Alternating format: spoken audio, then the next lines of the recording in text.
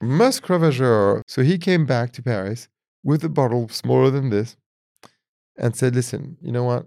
If you stick to your word, this is the perfume that will bear my name. And I love the fact that it's still so current and almost, 25 years after it was made, we went opposite the trend. And this became our bestseller. When I saw it, I thought like, oh, sexiest girl in the world. But the first person that I sold a perfume to was a man who bought Musc Ravageur. Welcome back to Scent World, a show that explores the power of expressing yourself through scent.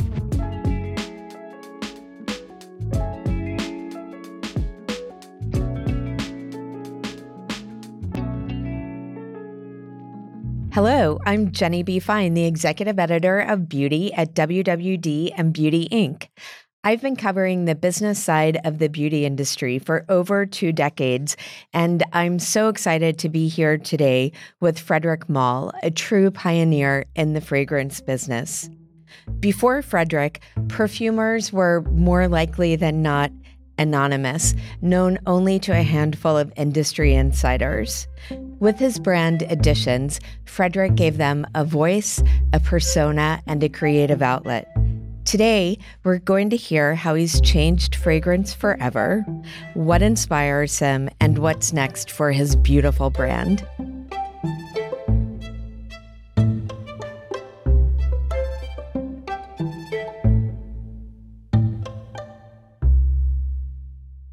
Welcome, Frederic. Thank you, Jenny. This is very generous. I don't know if I'm up to that, but I'll try my best. Well, I'd love to start with the genesis of the brand. You launched Edition Parfum in 2000, and it really was a watershed moment in the industry. How did you first have the idea for the brand? Take us through those early days. So, several things that sort of all collided into turning into Edition Parfum. First, I had been working in the industry for a long time, and I was working almost on a daily basis with perfumers. And every day they were complaining. They were complaining because the industry had changed. They had to deal with marketing people that were not really perfume savvy, that were more interested in making a perfume that would win, that would make it do well on a marketing test, a focus group, that was the name I was looking for, at a cheap price and done quite quickly. Right. We used to talk about blockbusters. Exactly. So they wanted a blockbuster. A blockbuster is a sort of one-size-fits-all type of perfume that magically will please everyone, which doesn't really exist, to be honest. But that's another story. And on the other hand, in my private life, where I saw, artists, curious people that like luxury or art in general, were sort of walking away from fragrances. They were not wearing perfumes anymore. And so I thought that those two groups should connect and that I had to find a way to make them connect. There was this other thing also where working with those very interesting artists, those perfumers that I saw as interesting artists who I knew and admired, I was always sort of puzzled and by what I saw as an injustice, by the fact that no one knew them. They were ghostwriters. People thought that Mr. Dior or Mr. Saint Laurent or Mademoiselle Chanel had made their perfume themselves. And I thought that the public was at a loss of not knowing them. That it was a great story, but also that it was more just to bring those perfumers forward. So I put two and two together and reassembled like a little club of the very best perfumers in the industry. Like a publishing house would have a stable of writers. I or love a gallery, these literary a stable, illusions. Yeah. Or a gallery. Leo Castelli had probably the best artist during the pop art period, and later on, actually. But the idea was to create that group and to give them a platform to express themselves freely. So killing, several birds with one stone, allowing perfumers to be free again, to work with, someone who knew the business, me, and loved the business, who saw perfume as an art rather than as a quick way to make a buck, or a way to make a quick buck, rather, to be logical. And it was also a way to sort of bring them to the world. And was your vision to give perfumers complete creative freedom?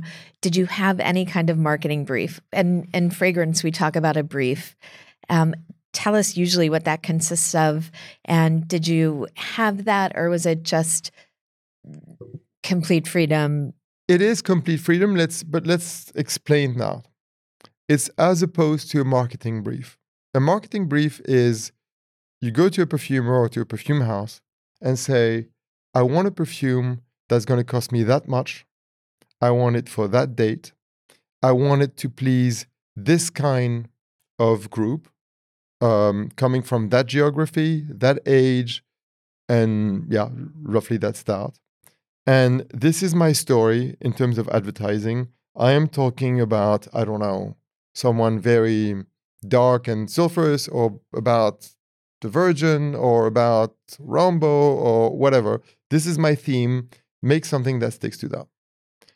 So, as you heard, you never talk about scent when you do that. You talk about like a certain amount of criteria that the scent has to meet. Because I came from the perfume industry, I came from a lab, I grew up at a lab, and I can speak the perfumer's language. I share that language. Mm-hmm. So when I work with them, we don't speak in terms of marketing, we speak the fragrance language. Meaning, as perfume is a little bit like a collage, what if we mix this ingredient and that ingredient? What if we took this smell, a flower from nature, an existing scent, took only that part of the smell and mix it with maybe another smell or another ingredient to give it a twist and make it something unique. So, first of all, the conversation to begin with has nothing to do with money. It has nothing to do with a target. It just has to do with the artistry.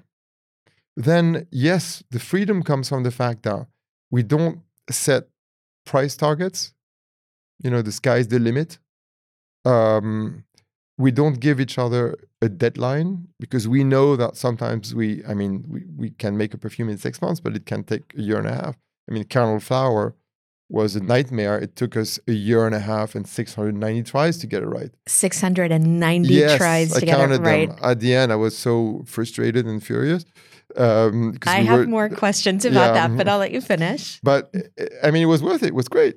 But it was a sufferance. And so we don't set ourselves those limits, but the limits are being legal, because there are rules and regulations in our business that, we're adults, we have to follow them. And we just want to make sense. Even in terms of money, it's not spending money for the sake of spending money. Some things are really expensive. And if they don't do anything to the perfume, we're not going to, be expensive for the sake of being. So it's well thought and well carved perfumes by responsible adults. And I'm curious, how do you know when a fragrance is finished? We know. That's a very strange thing. We always know the day when it's finished, and we go like, oh, that's it. And whether it's with Dominique, Edouard, younger perfumers, we know. First of all, because at the beginning, we set ourselves a very precise goal. And the finishing phase is really turning this perfume, which is just an idea, a sketch, into something that is long-lasting, diffusing. So you have all these very objective markers. And then that is comfortable enough, that is what we set ourselves to do, but without the faults that we find usually at the beginning. Mm-hmm. When you say that you set yourself a precise goal, can you give me an example of So that? Candle Flower, for instance, to go back to that, we had decided with Dominique to create a tuberose perfume that would not be like Fracas. That was one big thing, because there's this masterpiece called Fracas made by Germaine Cellier for Piguet in 1948, which, when a perfumer was setting himself or herself to creating a tuberose, they were doing basically a twist of Fracas. And then there is a tuberose flower, which does exist with Germaine Cellier sort of illustrated then with her means and her talent. And we thought, like, why don't we go back to the tuberose flower itself, make something which has those sort of this green aspect, this very almost flower shop-like smell at the beginning that morphs into something very, very dark, that goes into something a bit sort of creamier and sweeter in the back.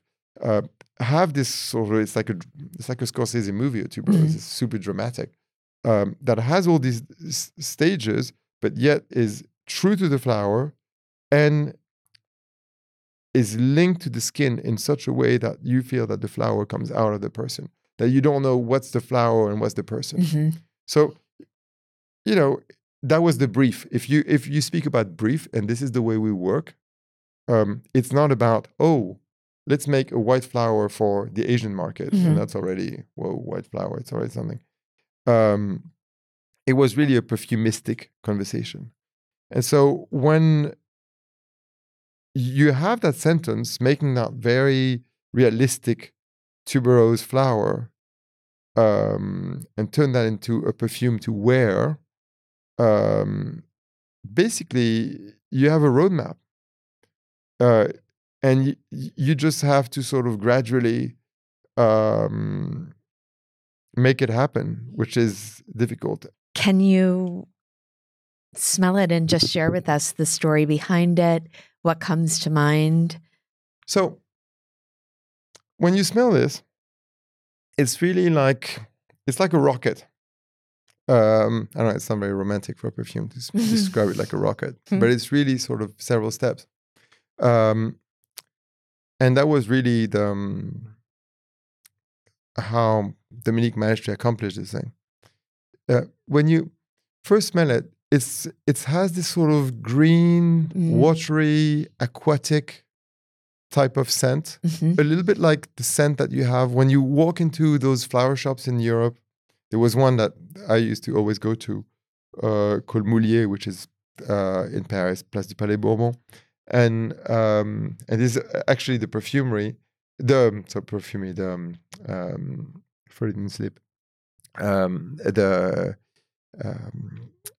flower shop where I used to order tuberose for Dominique in the middle of winter. And I used to bring tuberose that were actually coming from Italy. Tuberose in the middle of winter. That sounds like the ultimate luxury. Yeah, and we used to smell the tuberose and make notes of what we were smelling together at the office to do that. So anyways, when you go to a flower shop and you smell that damp, green, watery smell, it's sort of very live flower smell. This is what you smell on top of this. And you do that with a hint of melon. You do that with a few sort of almost grassy type of green notes. You have these sort of ozonic notes, but that are very mild. It's not like cologne or things like that are very hard, that smell like an oyster. And there's a huge proportion of this in this perfume. But then if you sort of go, and as now it has evaporated for already a few minutes, you see that darkness on the middle. And it's almost camphoraceous, very spicy, it has this sort of dark spiciness to it. But then if you let it linger, then there is a base to the rocket, basically, which is what makes it. Because if you think green, dark, it's sort of hard.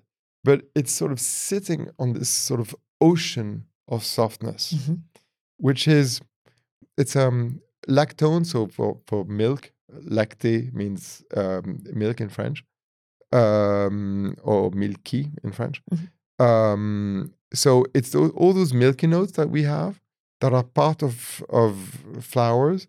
And there is one which is what is called a nature identical. Sometimes they are close cousins, and sometimes they are identicals but made through chemistry. And there's what's called jasmin lactone, which is extremely expensive, made in Japan.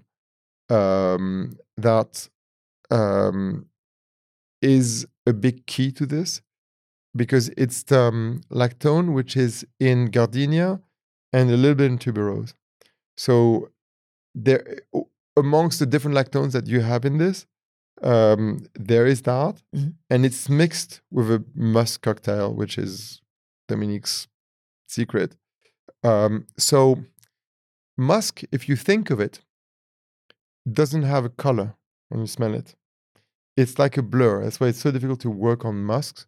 It's like it's a little bit like in Photoshop where you work with different filters, and it's a different way of going out of focus. It's this gray hues, but then you can put colors into musk. Musk is just a haze. So that haze is mixed with the lactone, which is white. So it's this, you have this sort of hazy whiteness that the green and the dark are sort of plugged in. So that's how that works. Amazing. So it's a very complex thing, but in it you can it has common elements with those very warm, lush jasmine that you have in the Mediterranean, or it always reminds me of those jasmine that you have in Los Angeles also. And so when you got to version 639, 90, 690, did you celebrate? Where were you? I was in Papeete, Tahiti. And it was our 15th anniversary. I remember this thing, since the beginning to the end. And because we were suffering. And we had a problem with diffusion. And because it's like a puzzle, that thing. And because we got the smell right quite quickly, but then it would disappear, and then it would reappear, and then there was too much back notes, and there was too much top notes. And it's just getting the whole chronology, which was so difficult. And so we sort of tried to put it, it was like a very difficult Rubik's Cube. And I remember we were almost done, and I left for our 15th anniversary trip, and we had decided to go, my wife and our kids. We rented that little boat and went around the Tahitian island.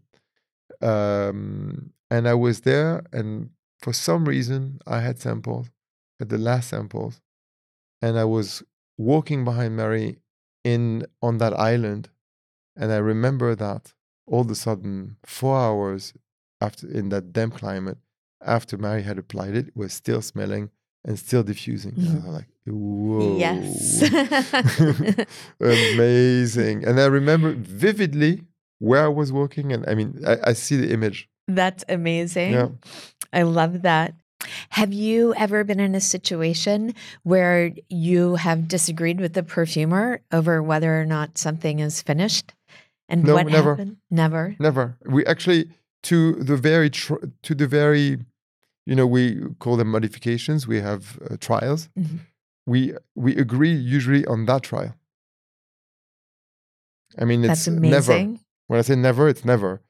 What I have encountered is perfumes that we can't finish, problems that are too difficult, things that we decide to set aside for a while, and sometimes we go back to them. Things that are disappointed, being exhausted, because we have come up with very innovative perfumes, have raised the bar, and we are being more and more ambitious, and it's more and more difficult actually to us. We are sort of setting ourselves challenges that are, higher and higher, and sometimes we set ourselves crazy goals, and it just doesn't work. So it's painful.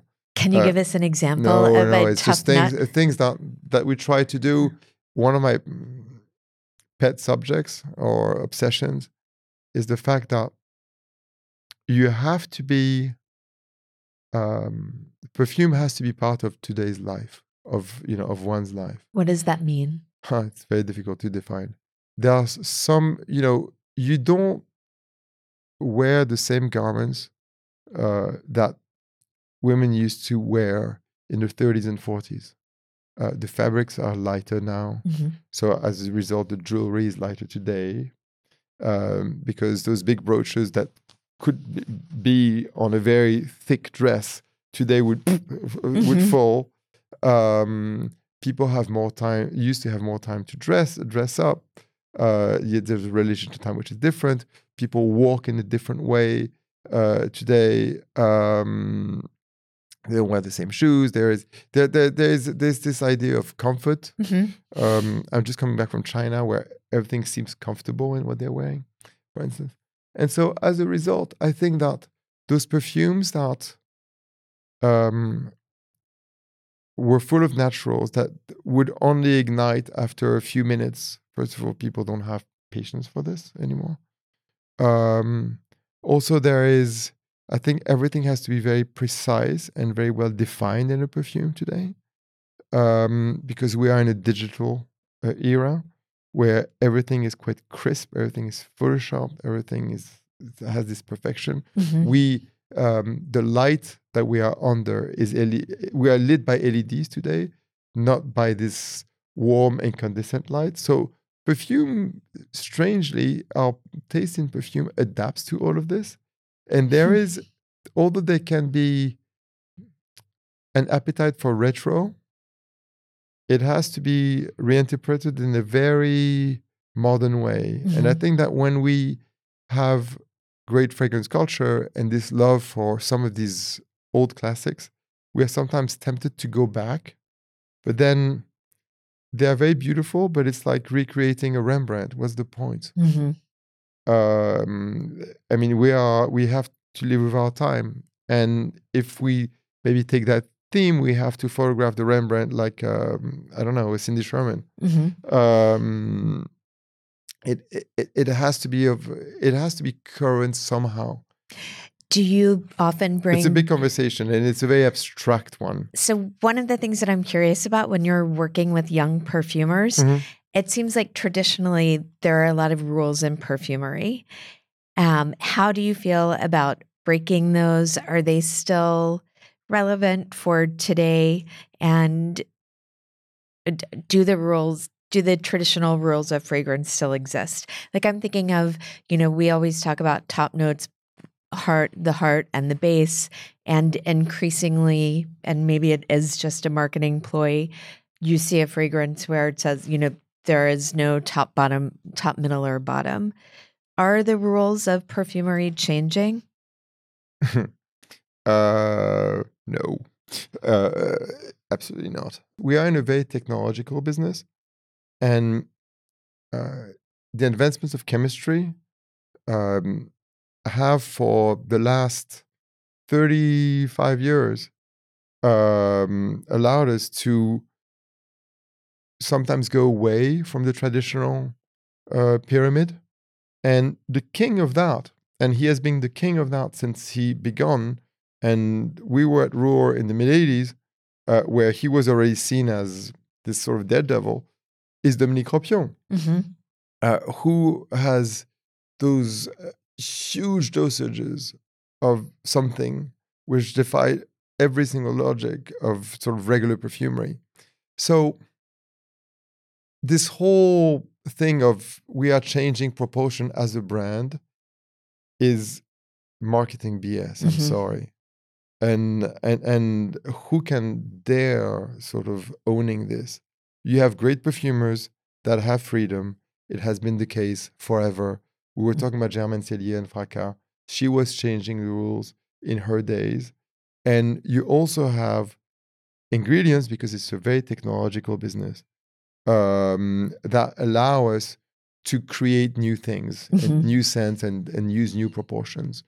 Now, young people usually are more conventional, which defies every purpose. So you have, to me, the disappointment with some young perfumers is when they try to be commercial and they are hyper conventional.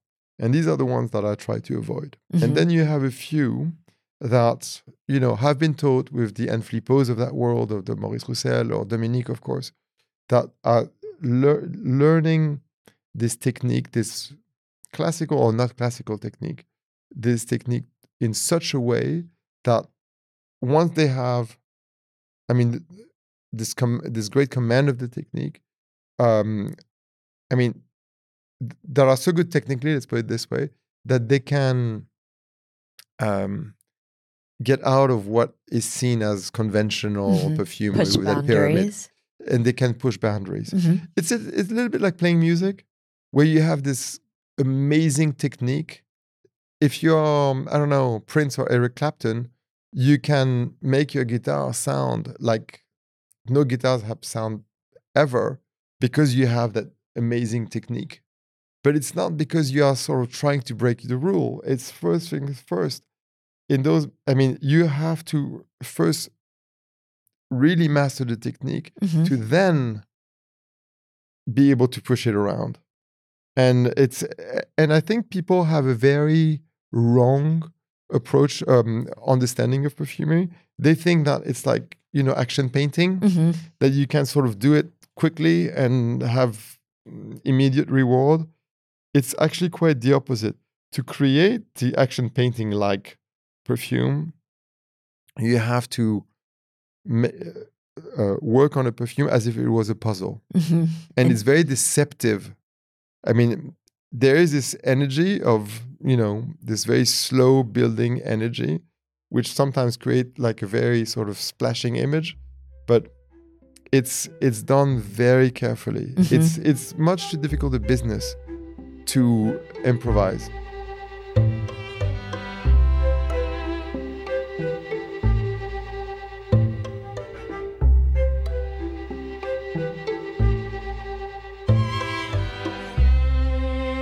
Well, I would love to dive into the creative process overall, vis-a-vis some of these incredible fragrances.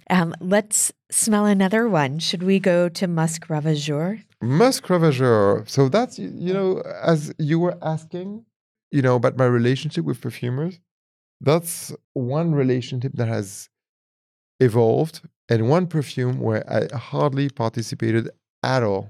You're speaking of Maurice Roussel? I'm speaking about Maurice Roussel.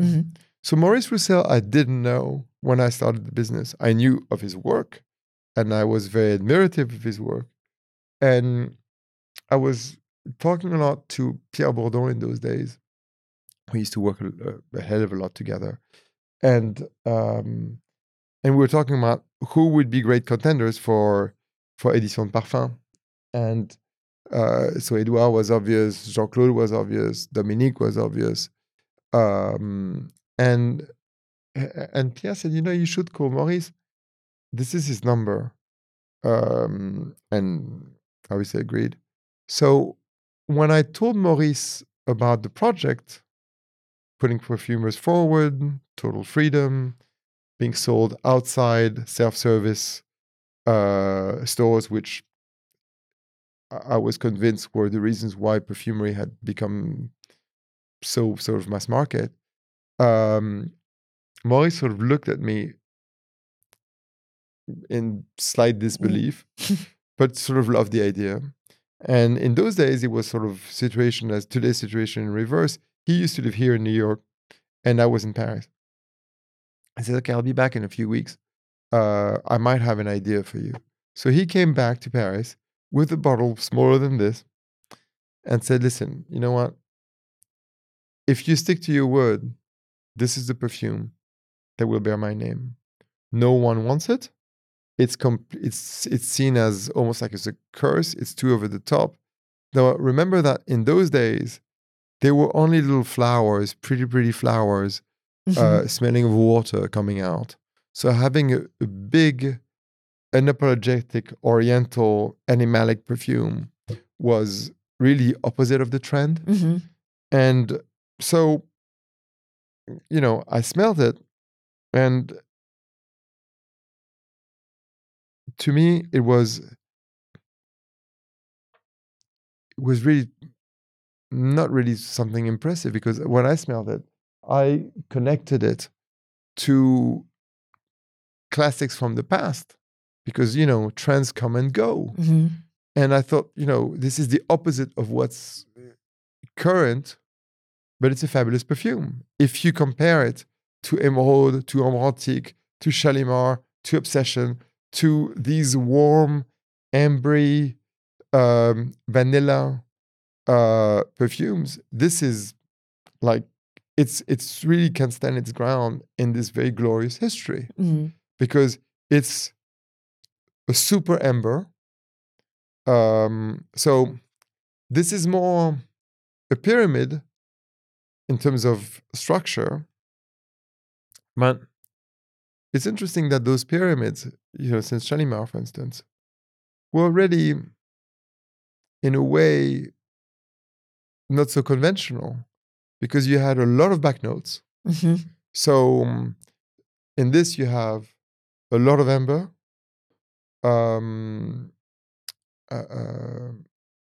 animalic notes, plastic fur now, it's synthetic, a bit of patchouli, sandalwood, a lot of vanilla, and musk, obviously. And Maurice was describing it as a musk from the past that has this sort of dirtiness to it. But then, because all of these are back notes, and so in this you have modern technology, that's a difference. So it's pushing it. But in those days, you had a lot of citrus, which was just the top note, but a lot, to use it like a vacuum to bring them up. Today, in this, you have a bit of these woody ambery notes that sort of push it up. So it's structured a bit differently. I mean, it's a perfume from its time. So anyway, to go back to the story, he came with this. I tried it on my assistant. I thought that it needed a little bit of foreplay. And I said, why don't you put a bit of top notes? It'd be nice. It's better than, having a first date and the person arrives naked. It's going to be a bit, you're going to think that person is weird. And so, nice bathrobe, maybe. and so he wasn't happy, and then he agreed. But it was, it was nothing. I did nothing on this. And it became instantly our bestseller. And it's a very important perfume in the history of Édition de Parfum, Musc Ravageur. Not only because it's been one of our bestsellers since day one, and it still is, and I love the fact that it's still so current, and almost 25 years after it was made, it hasn't aged at all. So, and it's a good testament of Maurice's talent.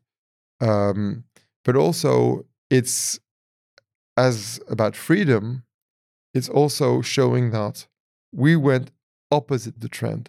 If we had been a marketing company, or even like some of those smaller companies today, trying to always copy the bestseller, would have run the other way. We would have run the other way. And this became our bestseller.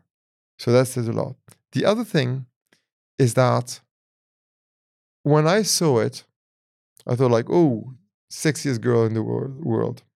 But the system that I had set for Édition de Parfum, which is very, very important, is that I didn't launch this company. People thought I was mad then. I didn't launch this company at perfumeries or in a department store. I opened, crazy, my own store to sell 9 perfumes in Paris. And because I was convinced that because these perfumes were so different from one another, that if we needed to have one store where we would have a very, very personalized service, where, a store managed and run by perfume experts that would profile literally each client, understand what they would wear, if they were loud, if they were shy, and then trying to indicate the perfume of the collection which we thought was right for them. And we were so convinced about and so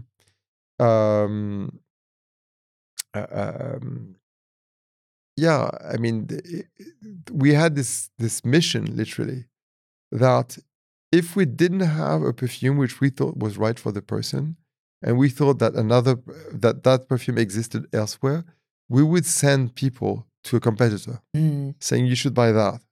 We don't have anything for you. The first person that I sold a perfume to was a man who bought Musc Ravageur.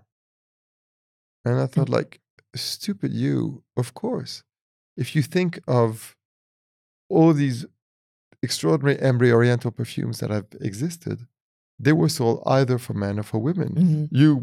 You know, basically thought women, but of course, it's going to work for everybody. And because of that first man, I remember his face and I even remember his name. That first man who bought a perfume from us, and this one, I realized that we really had to be completely not sex blind, at the contrary, but I mean, forget genderless, yeah, and basically, I hate the word unisex because it means with no sex. In fact, in perfumery, but we were completely open-minded about the way we were selling. So that, and I owe that to Musc Ravageur because we would have gone there, but we went there the second day. And I mean, what's interesting though is also the design codes of the brand, which feel very neutral. I mean, both masculine and people feminine. Used to always say, "This is too masculine. You can't launch something like that. It's too masculine." But it's what I like, and it was my name on it. So thank you very much. That was my thing. Yeah. And the other thing is that there were two reasons behind that, and why I was absolutely convinced. First of all, I wanted a bottle that was so neutral, as you said, that it could carry en passant, Musc Ravageur, a cologne, Portrait of Lady, Candle Flower, anything. And it's always the same bottle and it's coherent with any of these scents. So it has to be neutral. And it was like a glorified lab sample. Quite glorified. But, and very otherwise elevated. Lab would go bust quickly. And then I always thought that French elegance, if you look at Chanel, it's a suit. You look at Saint Laurent that I was brought up with, the Sarienne, it's a masculine dress. The first Saint Laurent, first dress that Saint Laurent showed was a Caban.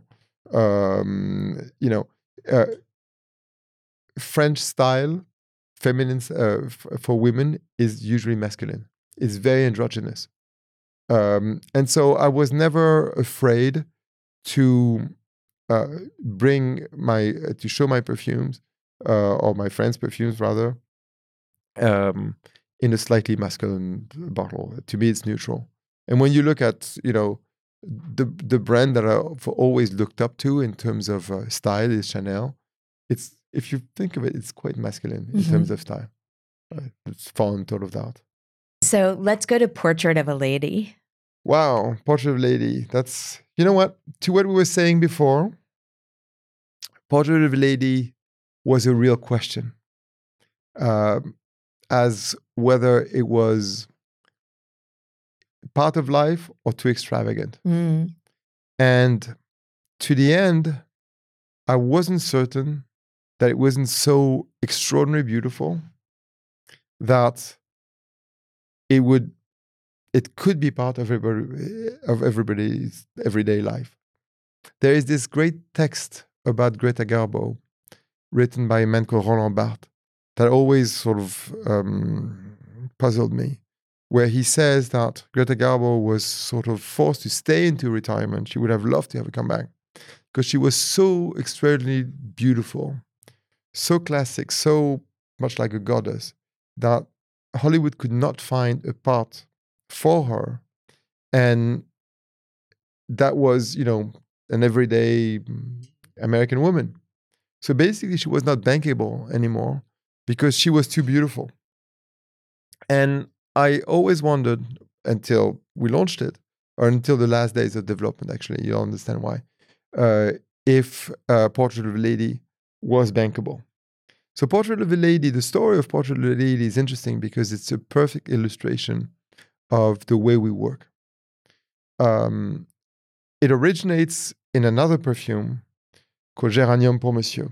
So it happened that my father used to use a mouthwash, which was a very old product from the 18th century called Eau de Boto, which was made for Louis XV. I learned later. I didn't know about that. And I always loved the smell. And I didn't know if it was a psychological thing, it was very close to my father, or if it was truly good. But I explained to Dominique why I liked it. And so after lunch, I remember we had lunch in this place called Le Soufflé, and we went to, it's funny how you remember always all these places. We went to this pharmacy, Rue de Castiglione, bought the product, he smelled it, and said, no, it really smells good. And I understand exactly what you're saying. So the next day, I go to the lab. He had already knocked it off just from smelling. I mean, the guy's the real deal. And we started jamming about, should we add sandalwood? Should we increase the rose? After all, it's a geranium. And we sort of mapped out how we would turn this mouthwash into a full-fledged men's perfume. And a few months of work after we were done with this. So I use a lot of Géranium pour Monsieur. It's one of the most inventive, speaking about getting outside the usual tracks. It's a very unique perfume. I love it. So I use it a lot. And I use the shower gel, which I recommend to anyone, and of Géranium pour Monsieur. And it so happens that what we had built, this dry down, which is quite sandalwood, musky, a balmy benzoin smell. Sandalwood, I don't know if I said it. Yeah. Spicy. There's a very good CO2 cinnamon in there. I mean, many geeky, interesting things in there. All that dry down, I thought, could be a great perfume and a new way of making an Oriental. So I go back to Dominique. I say, have you tried the shower gel? Look. He says, I love the idea. So we started working on this. And we went in circles. It was one of those good ideas, but there was a dimension missing. And it was a little bit like a niche perfume what we're doing. And we don't, often they're not finished. They're just ideas. It's a little bit like, sometimes these, what I mean by that, they're a little bit like to Perfumery what lounge music is to music. It's like boom, boom, boom all day long, and there's nothing coming afterwards. So we were not happy and not moving. And then we had this conversation about something else and about a rose. And Eureka, we often have this conversation at restaurants. We thought, what would we add this sort of wagon of rose? But in such a way that Dominique was saying, you're crazy. It's going to be so expensive. Even if legit, because there's so much. And there's a spicy note in rose which limits us. I'm not sure it's going to work because it's just too expensive. And I remember Dominique sort of in a guilty way saying, should I even send it to your lab? You look at the numbers? And you're like, la, la, la, la, la. Yeah, just do it. It's just that. We'll see what happens. And when Valérie, Dominique's assistant, came back, we smelled this thing. And it was like, it was like in the Bible. And there was the light, like, whoa. And I've rarely had that in my life, in my professional life. It was amazing. So I was planning to stay, it was the summer. I was planning to stay in Paris for another weekend and to see my son, and then who was there for the summer, and then go back to the US for 2 or 3 weeks, and then we were going to go on vacation.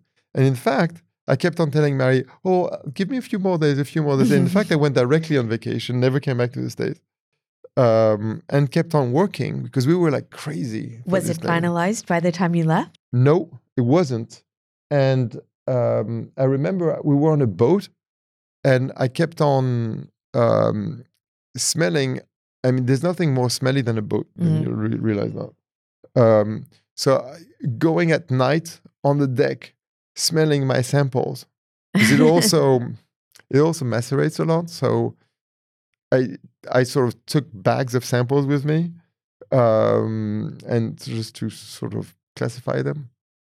And then there was one more round, I remember, when we came back, that Dominique had sent to New York for me. And I was at our boutique at 898 Madison, where I had a little office in those days, and sorting out the last few samples. And there was one which was like, whoa. Mm-hmm. And we were on our own, and my wife came to pick me up at the office to, just before dinner. And I sprayed on her. And that evening, 4 people asked her what she was wearing. 4. So the next day, Dominique calls me and says, Frederic, I'm not sure it's powerful enough. So Dominique, we don't smell it anymore. Because we have smelled this thing so much, and it's like wearing a perfume every day. But trust me, it does smell. I had 4 people asking. That's amazing. And we both think it smells good. Weak, but good. And it's not weak, and it's good. But then I was always, I was reassured by these 4 people. And I was also reassured by, because Marie was, by that time, was completely hooked. Mm. So by the fact that, people kept on asking. But I must say that when I was developing this, I thought it was so extraordinary and so beautiful that I wasn't sure that, there can be a bit of vulgarity in this world these days, that these two could cohabitate, but it does. And it's funny, it's like... So it was like almost too beautiful. Yeah, to me, that was my question with this. Was it too beautiful? But obviously it isn't. And it's a funny thing, because I think it's like, it's between a secret garden and almost an armor for people. They keep on saying when they wear this, they feel empowered. Mm-hmm. But it's also this sort of thing of beauty that they have on that is very pleasurable and gives them that, that reassurance in life. I loved earlier when you said that you're obsessed with fragrance. Mm-hmm. Have you always been? Tell me about how your personal history intertwines with the history of scent. So, my mother was working for Christian Dior, and her father was the founder of Christian Dior perfume. And he had passed away before I was born. But his presence was quite significant. And I'm sure that one of the reasons why my mother took her job so seriously was that it was like a connection with her father. Anyways, so without being too dramatic, it was very much part of my upbringing, although my mother never taught me anything specific, neither about design nor about smelling. But I knew that perfume existed, and I knew that it had to be taken seriously. And that's already something. And so soon enough, we were wearing perfume when we were like, meaning my brother and I, when we were 4 or 5, we were covered with this thing called eau fraîche, mm-hmm. Which was like type of coty sheep done by Rudnitska. It was pretty chic. Not bad. And do you remember the first fragrance that you bought for yourself? Yes, Halston Z14. Yeah. So then we were Eau Sauvage, and before going to Halston, I was playing a lot of sports. I was at boarding school, and I remember wearing perfume, and I understood that wearing perfume before playing sports sort of created this strange fusion between skin, sweat and perfume, which was really addictive. And I loved that thing. And I was doing it a lot, just for my own pleasure. And this sort of really helped me later in my career, because I understood how addictive a perfume could be. And when people say a perfume has to be sexy, it sort of meant something to me. Then fast forward, when I was 14, my mother came back home with two great American perfumes. One was Aramis, and the other one was called Halston Z14. And I loved them. And they were sort of not What was it done. about them that you loved? They were strong. They were real perfumes. And in France, in our little sort of chic milieu, wearing something strong was seen as like, vulgar, not done, not us. And I thought they were I didn't know sexy yet, but I was about to know soon. And I remember coming here, because my father always had this very close connection to America, here, and buying that Halston Z14. And then I started going out at a very early age. And I was wearing this. I was the only boy in Paris who was smelling of this. And I was empowered. Like some people feel empowered wearing Portrait of a Lady or Musc Ravageur. I was empowered by Halston Z14 at the age of 15 or something. Amazing. I thought it was so cool. And I loved the bottle. It was designed by this Japanese guy. The whole thing was cool. Picture by hero. Everything was good about this thing. Earlier, you said that you learned how to smell when you worked in a lab. Yeah.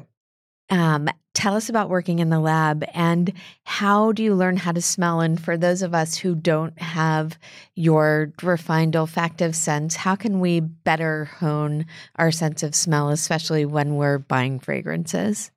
So when I went to perfumery school, I learned two things. So when you learn perfumery, you first learn the notes, the ingredients that are part of a perfume. And so it's like learning vocabulary. When you go, if you want to learn French, they're going to give you pages of vocabulary to learn. And you write the name of the perfume, of the ingredient, sorry. And you write everything that it evokes to you. I remember carrot seed smelled like my grandmother's car in Biarritz. God knows why. Things like that.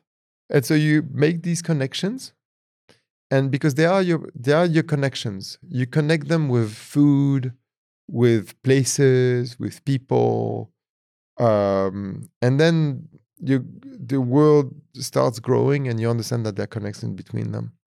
So it becomes like this world. I'm not so sure that this is important to people, to be honest. Because when you smell a perfume, it's quite difficult to spot that note or that note in it, because they're sort of fused. And some perfumes I like, because we work with fairly short formulas. With our perfumes, it's not too difficult. Some are easier than others. But it's not so important, because you will understand, if you know perfumery, that most people go back to always the same perfume. They say, oh, I love, I don't know. My very first one was Paloma Picasso. Yes. So Paloma Picasso, for instance, the first one in this is called Shocking by Schiaparelli. It's a Jean Carl perfume.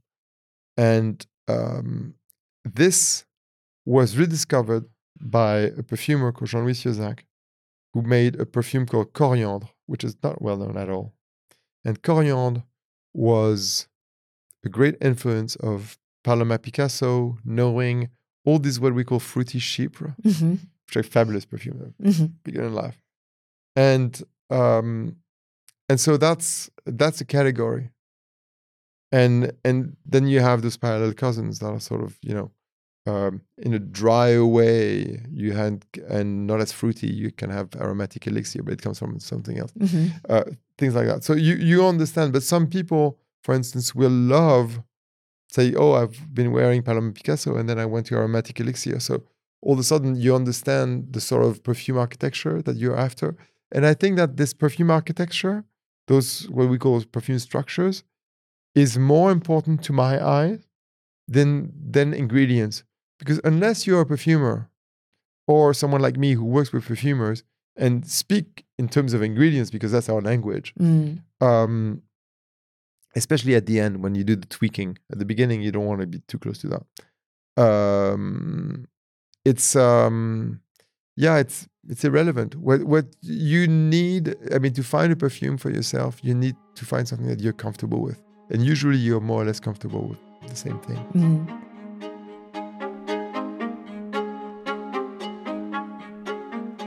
Frederic, it's clear how much you love art and culture. So I'd love to do a speed round. Wow. And ask you Not some of fast enough. ask you some of your favorite things and maybe what scent they evoke. So first one, what was the last movie that you saw? It's funny, I see about a movie every day. I saw Chabrol Les Cousins, which is very early Claude Chabrol last night. And it's Nouvelle Vague before Nouvelle Vague. What's a recent book that inspired you? A book that inspired me. Oh my God, it's very French. It's called Proust, Une histoire de famille by a girl called Laure Murat. It's sort of a an analysis of Proust, of French aristocracy through and her own world through the reading of Proust. It's actually quite good. It's quite clever. It sounds incredibly boring, but it's a page turner. And the fragrance? Probably the perfume that we made for Albert, Superstitious. Is there a scent, a smell that you never tire of? Patchouli. Or rose. Or, I don't know. Many, in fact. Yeah. It's like, I like the light of day. These are the light of our days. I mean, there are just so many ingredients that are exciting. And conversely, is there a scent or a smell that you just can't abide? Yes, there are a few. But you know what? Something like dihydromyrcenol, for instance, which is to me like the epitome of vulgarity. But then on the other hand, I use it in some of our perfumes. So it's just to say that it's a matter of context. Sometimes a little hint of something that you detest can be beautiful. What building in New York City do you love? The Seagram building. The Seagram building? Yeah. But you know, if you look at my perfume collection, it's so eclectic. I love the Seagram, but I also love the Chrysler. You know, that little part of New York is fantastic. If you were scenting the Seagram building, what would that be like? Maybe Muscat Majeur, because it has this block to it, this sort of fake simplicity. Also, the fact that it's brown. Muscat Majeur. You're having a dinner party, and you can invite any artist, living or dead. Who would you bring to the table? Oh wow, I don't know. Someone with a good sense of humor. Probably Jean Renoir, the film director. Because it's this mix of sensitivity, great observation, culture. Yeah. Final speed question. If you could time travel, what is a moment in time that you'd love to go back to? I don't want to go back to anything, honestly. I think that some heroic times, because I suppose it's like a dream thing,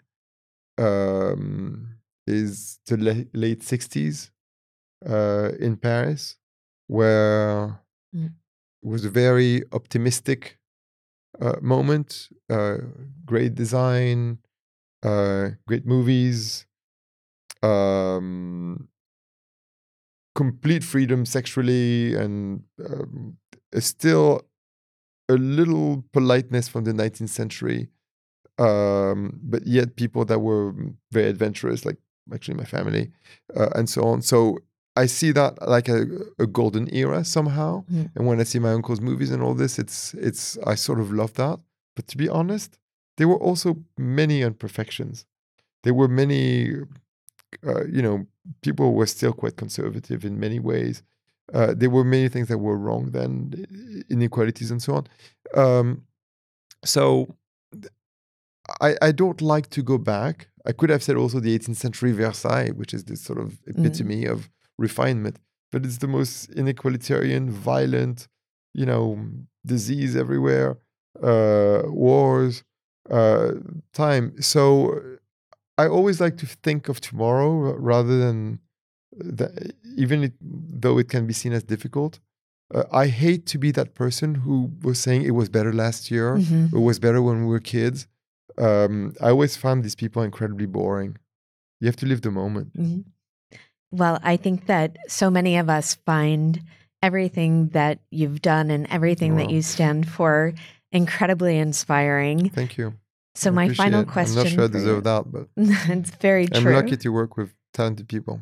I would love to end by asking you, what advice do you give to people who hope to follow in your footsteps? Be yourself and work hard. It's really, I think that whatever job you do or life you choose, you have to have a spine and stick to your guts, and that's it. But also there's no luck. I think you generate your luck, your good luck. I mean, some people are unlucky, but it's just hard work. It's very boring, but it's true. Well, this has been anything but boring. Thank you. No, thank you so much. It was great, Jenny. You've been listening to Scent World. For more unfiltered conversations with perfumers, visionaries, and fragrance lovers, follow Scent World wherever you get your podcasts. Scent World is a Scentbird original series produced by Flowship. Today's episode was executive produced by Maria Nurislamova, produced by Mike Giordani, edited by Ramiro Gava, mixed by Alex Roses, production support by Pili Melendez. Thanks for joining us. We'll see you next time.